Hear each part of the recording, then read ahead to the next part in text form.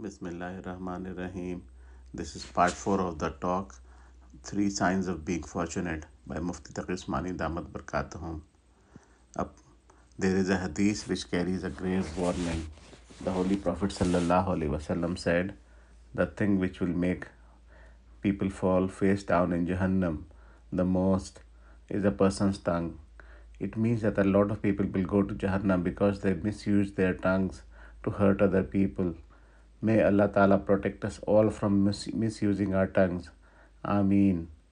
About the second person, when people told the Holy Prophet ﷺ that she doesn't do much nafil ibadat and does some nafil sadaqah, but perform the fard prayers at their compulsory times and does not hurt anyone, he replied, she's among the people destined for Jannah. The lesson to draw from this hadith is that Allah Ta'ala likes His subjects performing nafil prayers, and performing nafil ibadat is a practical manifestation of a person's love for Allah Ta'ala.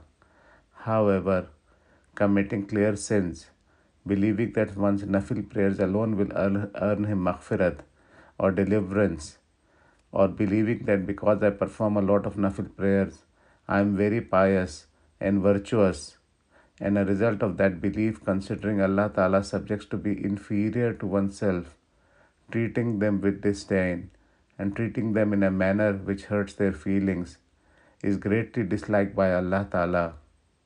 In this situation, a person's nafil prayers cannot save him from the consequences of those sins which result in violation of rights of other people. Hazrat Maulana Mufti Azizur Rahman Sahib Rahmatullah Alayh was the Grand Mufti of Darul Uloom Deoband in its golden days. Before starting work every morning, he used to visit the widows living in the neighborhood of Darul Uloom Deoband and ask them if they needed any grocery shopping to be done. Different women told him to bring different items for them. He would then do their shopping and deliver it to their homes. Sometimes a woman would say that he had brought the wrong item for her, or that he had brought more or less than what she had asked him to bring. He never argued. He would just go back to the bazaar and bring the right item or the right amount. This was his routine before starting work every morning.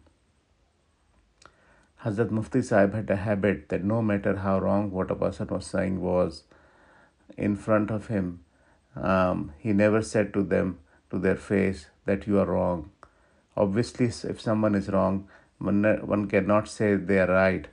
Therefore, he used to rephrase what the other person had said in making it correct and then say, so you were saying this and this. This way, he corrected the other person without saying that they were wrong. He was the Grand Mufti of Darul Uloom Deoband in undivided India at the time when it was the premier institute of religious education in the country. But he still took so much care in trying not to hurt other people's feelings that he never contradicted them publicly.